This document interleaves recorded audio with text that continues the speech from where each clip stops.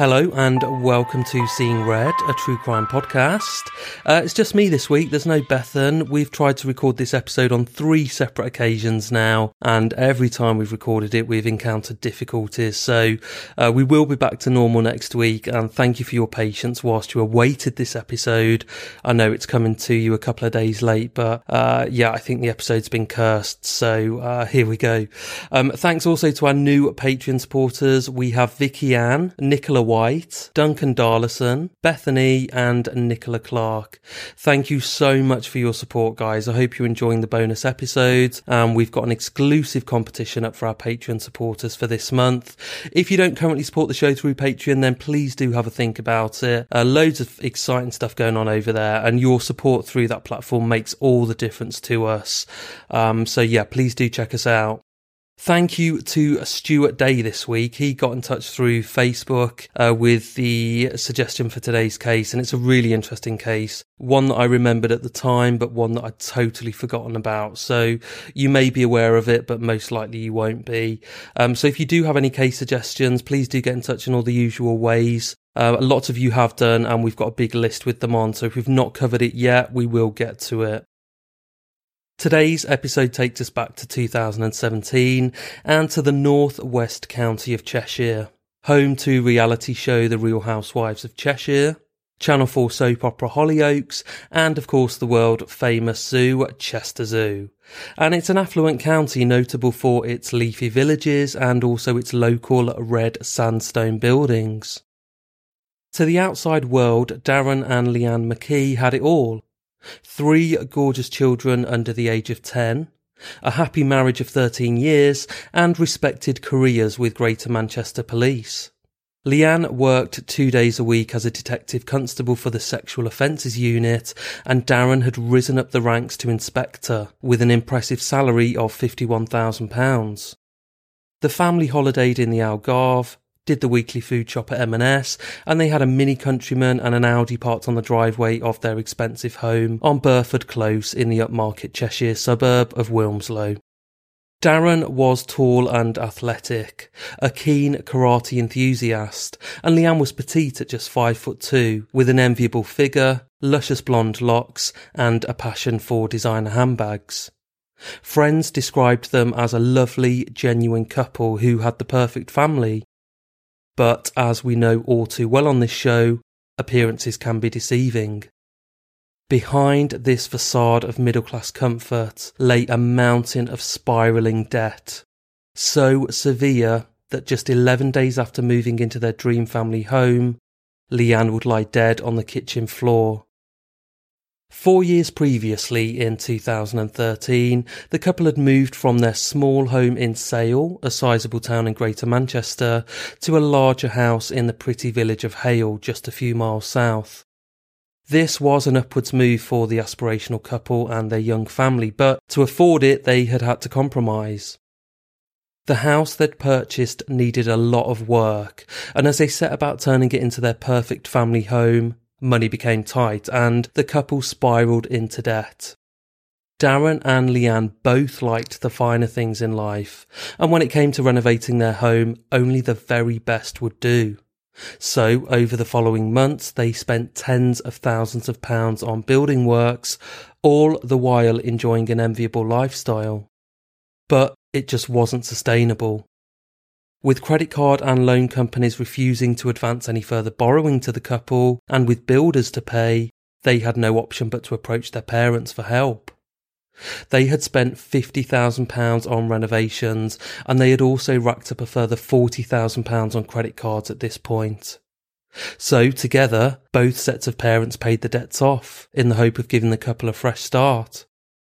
Darren had never been good with money. He had spent his entire adult life in debt. And while this should have been a fresh start for Darren and Leanne, it proved to be too easy a way out of their financial mess. And so by 2016, their debts had spiralled once again. In the space of just 2 years, the couple had accumulated a further £90,000 in unsecured borrowing. Knowing they couldn't turn to their parents again, the couple debated whether to release equity from their home. With the extensive renovations they'd carried out, the house had gone up in value considerably. However, when the house was valued, they realised they could have their cake and eat it. They could sell up, pay off all of their debts, and put a sizable deposit down on an even larger home in a more upmarket corner of the northwest. And so, in September 2016, that's what they did. They sold the house in Hale and purchased a 4-bed detached home in Wilmslow. Now, Wilmslow is one of the most sought-after places to live in the UK after central London, and it forms part of what is called the Cheshire Golden Triangle. The town's Aston Martin dealership there sells the highest number of Aston Martins in the UK, and the area is filled with millionaires, footballers and soap stars. It's a great place to live, but it's expensive. So in order for the couple to buy in Wilmslow, they had to compromise once again. They purchased the house in Burford Close for £435,000, and they put down a deposit of £135,000, so they were very heavily mortgaged. But the house was uninhabitable and needed extensive renovations. Consequently, the family moved into a rented property at a cost of £1,495 per month while the work was being carried out. Despite the prospect of getting into debt once again, Leanne was clearly excited at creating her dream home. Indeed, on the 21st of March in 2017, she set up a home renovation Instagram account entitled Burford_home. In this still active account, you can see the progress of the renovations documented in 91 photos over a period of 6 months. And I suppose I'm being a bit unfair when I say the house was uninhabitable. You could have definitely moved in straight away, but it was very dated, and to be fair, it did need an awful lot of work doing in order to bring it into the 21st century. Looking at the initial photos, I would say it hadn't been touched for about 30 years. So think green carpets, those old school electric fireplaces, a bathroom the colour of bile, and you wouldn't be far wrong. But this account on Instagram is just so tragic. You can see Leanne's hopes and dreams for the perfect family home, her excitement at sharing the progress with her friends and family, and that building anticipation as they headed towards the move-in day. And I have to say, by the time the builders had finished with it, this was a stunning family home, complete with £3,600 worth of marble worktops in the kitchen, £6,000 worth of new windows and bifolding doors, sumptuous grey carpets and expensively decorated rooms. Leanne certainly had a great sense of style, and it showed. On the 15th of September in 2017, in one of the last photos to her Instagram account, Leanne put up a picture of a nearly finished kitchen with the caption, "Tomorrow is move day. Lots to do and still so much painting to do. Our new sliding doors will be in on Monday, and from Tuesday, we are hoping no more workmen. 24 hours and I'll be sitting here drinking copious amounts of fizz." And Leanne was right. Just 24 hours later, the family had moved in. In a picture posted on the 16th of September, you can see a bottle of M&S Prosecco and a Domino's pizza box on a table in the kitchen. The same kitchen Leanne would lie dead in just 11 days. Leanne captioned this post, "We're in. The menu tonight is Domino's and fizz." Leanne went on to add a further 3 posts over the coming days, the last one just 24 hours before she was brutally murdered. In that post, she captures a nearly finished house from the front driveway, and she captions a picture. "The scaffolding is down and the skipper's gone and the render is on. It looks so untidy." And in a nod to the finishing touches that she was hoping to make over the coming days, weeks and months, she goes on to say, "Garage doors need to be darker and the outside lights need to be put back on. Think the driveway will be a next year job, so a bit of tidying and sprucing up. Shutters are on order, and in the meantime we have paper blinds covering half the windows and look like the Clampetts." Which I think is a reference to the Beverly Hillbillies, the famous film about a poor family who moved to Beverly Hills. Good film, not seen it for like 25 years. And the account stops right there and it's frozen in time. There would be no further posts. This perfect family home would be forever tarnished and a family ripped apart. So I'm going to take you back a few weeks now to August 2017. The family had just returned from a lavish £6,000 holiday in Portugal. The sunshine break had been an opportunity for Darren in particular to forget about the financial mess that he'd gotten the family into once again. And I say Darren in particular because although Leanne did have expensive tastes, Darren ruled the roost when it came to the family finances, and Leanne was often left in the dark, usually until situations became so desperate that Darren had no choice but to let her in. Nevertheless, the break was just what they'd all needed. The renovations had been stressful, and entertaining 3 children over the summer holidays in a rainy Wilmslow had probably been no picnic either. When they returned to the UK, however, reality kicked in. A return to work and school for Leanne and the children, and a return to the financial mess for Darren. At the end of August, Darren and Leanne's joint account with HSBC was seriously overdrawn, and they'd both just been paid. But already there was no money left. The children needed new school shoes and uniforms, and the builders needed paying as well. So, on the 31st of August, Darren applied to borrow £10,000 from the AA, but the loan was rejected. Leanne knew nothing about this failed application, and when the rejection letter arrived in the post, she opened it. Leanne was furious and immediately emailed Darren at work, asking why he was applying to borrow more money. Darren denied making the application, insisting he was telling her the truth, and he even pretended that he was worried that somebody had obtained his details fraudulently. Clearly still suspicious and perhaps looking to call his bluff, Leanne took it upon herself to phone the loan company before informing them that the application was a case of fraudulent impersonation. She asked them to investigate and confirm their findings in writing. Leanne was never to see that letter, however. When it arrived, Darren managed to intercept it and hid it in his office in the home. On the same day, August the 31st, when the application to the AA had been rejected, Darren applied to a company called Fluent Money for a loan of £54,000. This was to be secured against the couple's new home. And he made this application without Leanne's knowledge. But because the house was in joint names, the application had to be made in joint names as well. Darren spoke at length to the broker, and in principle, the loan was approved, subject to the necessary paperwork being completed and the provision of supporting documentation such as passports and payslips.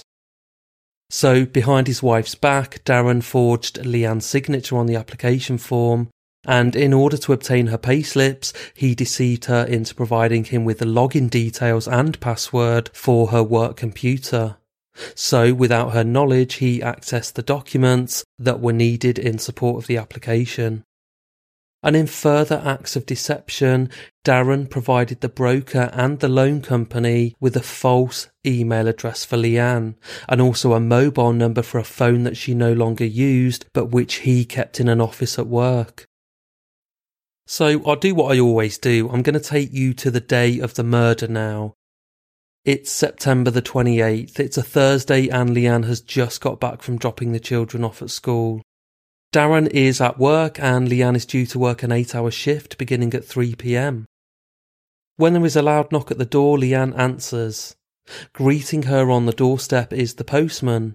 He has an envelope which he needs a signature for. Leanne signs and returns to the kitchen with the envelope before opening it. Inside are her and Darren's passports, along with a covering letter from Fluent Money referencing the couple's recent joint loan application. Leanne is furious and immediately texts Darren saying, quote, "You liar, just got back a loan application with my passport and in my name. What the fuck?" With no answer forthcoming from her husband, Leanne looks at the search history on her iPhone. It's linked to Darren's and she sees that he's searched for Fluent Money on the internet. She sends another angry text saying, I asked you and you promised. Fluent Money, who are they? Are we in such a mess? Why again? The kids need new clothes and shoes. What's going on? And as I said earlier, when I was researching this case, it became apparent that the children needed new school uniforms, new school shoes before the start of a new school year. And that was a month ago that Leanne was having that conversation with Darren. So a month later now, and they still can't afford to furnish the kids with new school uniforms. And I think that's just so tragic. And I really do think in the last month of Leanne's life, it must have just been this horrific financial struggle. You've got Darren desperately applying for all of these loans. Anything that was unsecured, he was getting turned down for. Anything that was secured, he was getting accepted, but he was having to apply fraudulently. And it also takes a long time for the money to come through when it's secured against a property. So this couple must have literally had no money in the preceding month. The kids had gone without the uniforms and the shoes, and it just breaks my heart, really. And I think Leanne was just being shut down by Darren at every avenue. Whenever she was questioning him, he was just making denials, and it must have been a horrible atmosphere to live in. And Darren was also clearly at breaking point now. With no response forthcoming from Darren once again, Leanne repeatedly rings him at work, but frustratingly, he ignores her calls. Leanne doesn't know what to do, and she's going out of her mind with worry at this point. When a phone vibrates, she jumps. It's 11:32 a.m. now, and Darren has just texted to say that he's coming home. Now, we will never know exactly what happened when Darren returned to the family home that day. It is, of course, likely that there was some kind of altercation between the pair, and that ultimately ended in the death of Leanne. Based on the evidence of the pathologist who examined Leanne's body, we do know that she was strangled. Significant pressure had been applied to her neck for at least a minute, fracturing 2 bones in the structures of the throat, as well as causing extensive bruising to her neck. She would have been aware that she was being strangled to death. Damage to Leanne's lips also confirmed that a hand had been placed over her mouth, most likely to stop her from screaming. It's now 12:30 p.m. Leanne is lying dead on the kitchen floor, and Darren is standing over her lifeless body, trying to take in what he has just done. A surveyor is due to arrive at the house at 1:30 p.m. to value the property in connection with Darren's loan application. Darren now has 1 hour to hide his wife's body. The surveyor will be inspecting the house and could open any cupboard, asked to look in the loft. There is literally no hiding place in the house. Darren realises this and immediately heads outside with his wife's car keys. He manoeuvres her red Mini Clubman, her pride and joy, and reverses the vehicle so its boot is about 6 inches from the front door of the house. He then drags his wife's limp body from the kitchen before hurling it into the boot of her car in broad daylight. He locks the front door behind him and drives a short distance away within the surrounding housing estate before parking the vehicle on a side street. He then walks back the few hundred yards to the house and composes himself. It's now 1:30 p.m. The surveyor has arrived to carry out his inspection of the house. Darren tries to act normal and finds it comes surprisingly easy. At 2:30 p.m, the surveyor has finished and he leaves. Darren now has 1 hour before he needs to pick up the kids from school.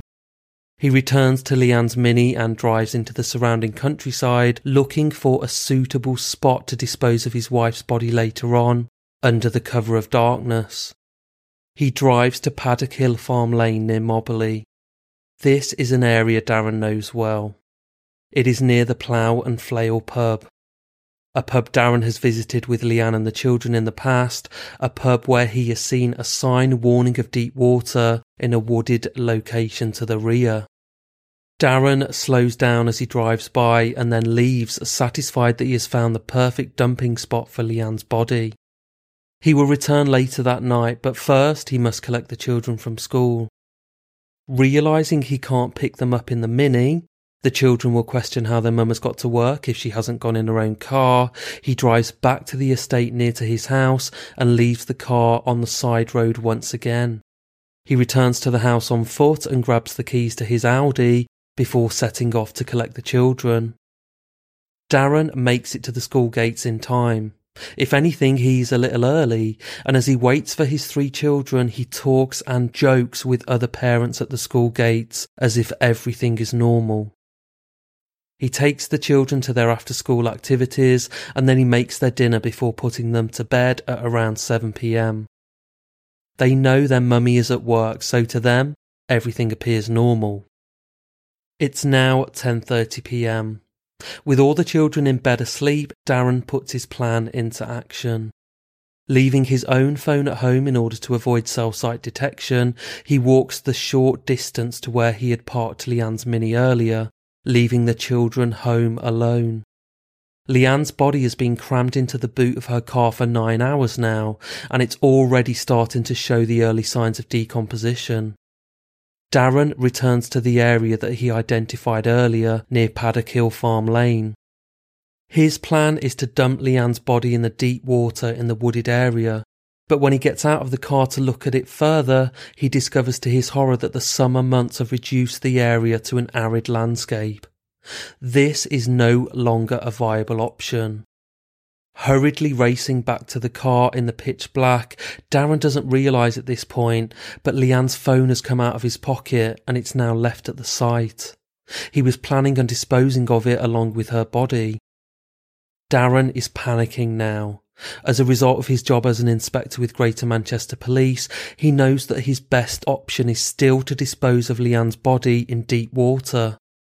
This will cause faster deterioration, thus removing his DNA and fingerprints from her neck, in turn hampering any subsequent investigation.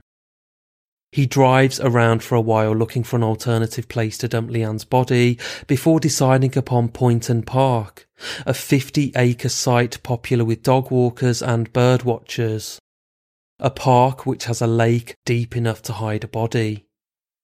Parking as close as he can, Darren opens the boot and lifts Leanne's body out before dropping it to the ground. Now, as I said earlier, Leanne's body was in the early stages of decomposition at this point, and it's now started to bleed externally through the mouth and nose. So, as Darren lifts her from the boot, blood splatters from her nose onto his trainers. Initially shocked at the sight of blood, the true horror of his crime coming to the fore, Darren snaps back into action and drags Leanne's body 140 yards along a path until he reaches the water's edge. And he leaves her there, face down, within reach of the shore. Darren returns to Leanne's car and drives it about a mile from the lake before parking up and setting off on the 6-mile walk home. At 1:30 a.m, 2 officers on motor patrol out looking for burglars come across Darren and they stop and speak to him. He assures them that he is on his way home, which he says is close by. He carries on walking the considerable distance home, but when he passes a wheelie bin on a residential street, he is reminded that he must get rid of the blood-soaked trainers. Seizing his opportunity to dispose of them safely, and knowing the rubbish is being collected in just a few hours' time, he discards the trainers in a bin before carrying on with his journey in just his socks. Unfortunately for Darren, just half an hour later, the same officers who had stopped him just an hour before now drive past and see him for a second time. This time they are really suspicious. Just what is a man out doing walking the streets at this time? Besides, he said he was nearly home when they first spoke to him, and that was an hour ago now. As they pull up alongside him, their suspicion intensifies when they notice his shoeless feet. They ask him what he's doing, and he responds by saying that he's out looking for his wife. He says he thinks she may have been in a car accident because she is 3 hours late home from her shift. When the officers ask him why he has opted to walk rather than drive, he says that he has drunk half a bottle of red wine and is therefore over the legal limit. At this point, Darren advises the officers that he is an inspector with Greater Manchester Police, believing this will add weight to his story and alleviate any suspicions that they might have. The officers drive Darren home and come into the house with him. At this point, his son, who along with his 2 sisters has been left alone for 4 hours, comes downstairs crying, asking where his mummy is and where his daddy has been. Officers at this point notice Darren's cool demeanour towards his son. There's no reassuring hug, instead the child is told to return to bed and to not come downstairs again. Officers are starting to grow more and more suspicious now. Darren's wife is missing and his child is clearly distressed, but Darren maintains a calm demeanour and he doesn't appear to be overly concerned now. Instead, he tells officers that he is sure that she is fine and besides is tired and wants to go to bed. They agree to leave and when Darren shuts the door behind them, he immediately undresses and puts all of his clothes into the washing machine before going to bed. Half an hour later and 6 miles away, a man gets off a bus after a drunken night out in Manchester and wanders towards Poynton Lake, having got lost whilst taking a shortcut on his way home. When the man stumbles across Leanne's body face down in the water, he runs towards the nearby road and flags down a passing motorist, who immediately calls the police. Over the police radio, the grim discovery is relayed to the officers who had just escorted Darren home. They don't know the body is that of Leanne, but the descriptions appear to match, and besides, a body has been found in suspicious circumstances and they know Darren was in the vicinity that night. So they race round to his house and bang on the door, waking Darren from a deep slumber. When he answers the door, officers hear the loud spinning of a washing machine. They charge past him and stop the machine mid-cycle before arresting Darren on suspicion of the murder of his wife. Which I have to say at this point does seem to be a bold move to make. They don't know that it's Leanne's body that's been found in the lake. They have no other evidence other than Darren's close proximity to the scene. But I suppose the police can't really win because we berate them when they're slow to act and we question them when they're really quick. So I'm really not having a go at all. I think they obviously did the right thing in arresting Darren so quickly. It just seems to me that this all happened rather quickly in the early hours of that fateful morning. Anyway, Darren was taken in for questioning but denied having any knowledge of his wife's death. At this point they had identified the body as being Leanne. As more and more incriminating evidence was disclosed to Darren's solicitor, he elected to make no comment. He continued to deny he was responsible for Leanne's murder when the case went to court, and he even put in a false defence statement, changing tack from his original account when initially interviewed. He now claimed that Leanne had been at the house when he'd arrived home that day, that they'd argued and that they'd both driven away from the house in Leanne's Mini, where he'd left her before making his way home. He said that Leanne had not wanted anything to do with the loan application, that she didn't want to be there when the valuer arrived. He said that he had never seen Leanne since and knew nothing of her death. Only when it became painfully obvious during the trial that the prosecution's circumstantial case was overwhelming did he finally ask for the count of manslaughter to be put forward, leaving the jury to consider the sole issue of intent, without the assistance of Darren's evidence from the witness box, on which he knew he would have been relentlessly cross-examined. Despite Darren's attempts to have his conviction changed to manslaughter, he was found guilty of murder and sentenced to life imprisonment before being told that he would serve a minimum of 19 years. This left 3 young children without a mother or a father. During the extensive police investigation, detectives uncovered no gambling problem, no extramarital affairs. The background to this case was solely the family's spending and huge debt. At the time of Leanne's murder, the couple were drowning in debts totalling £103,000.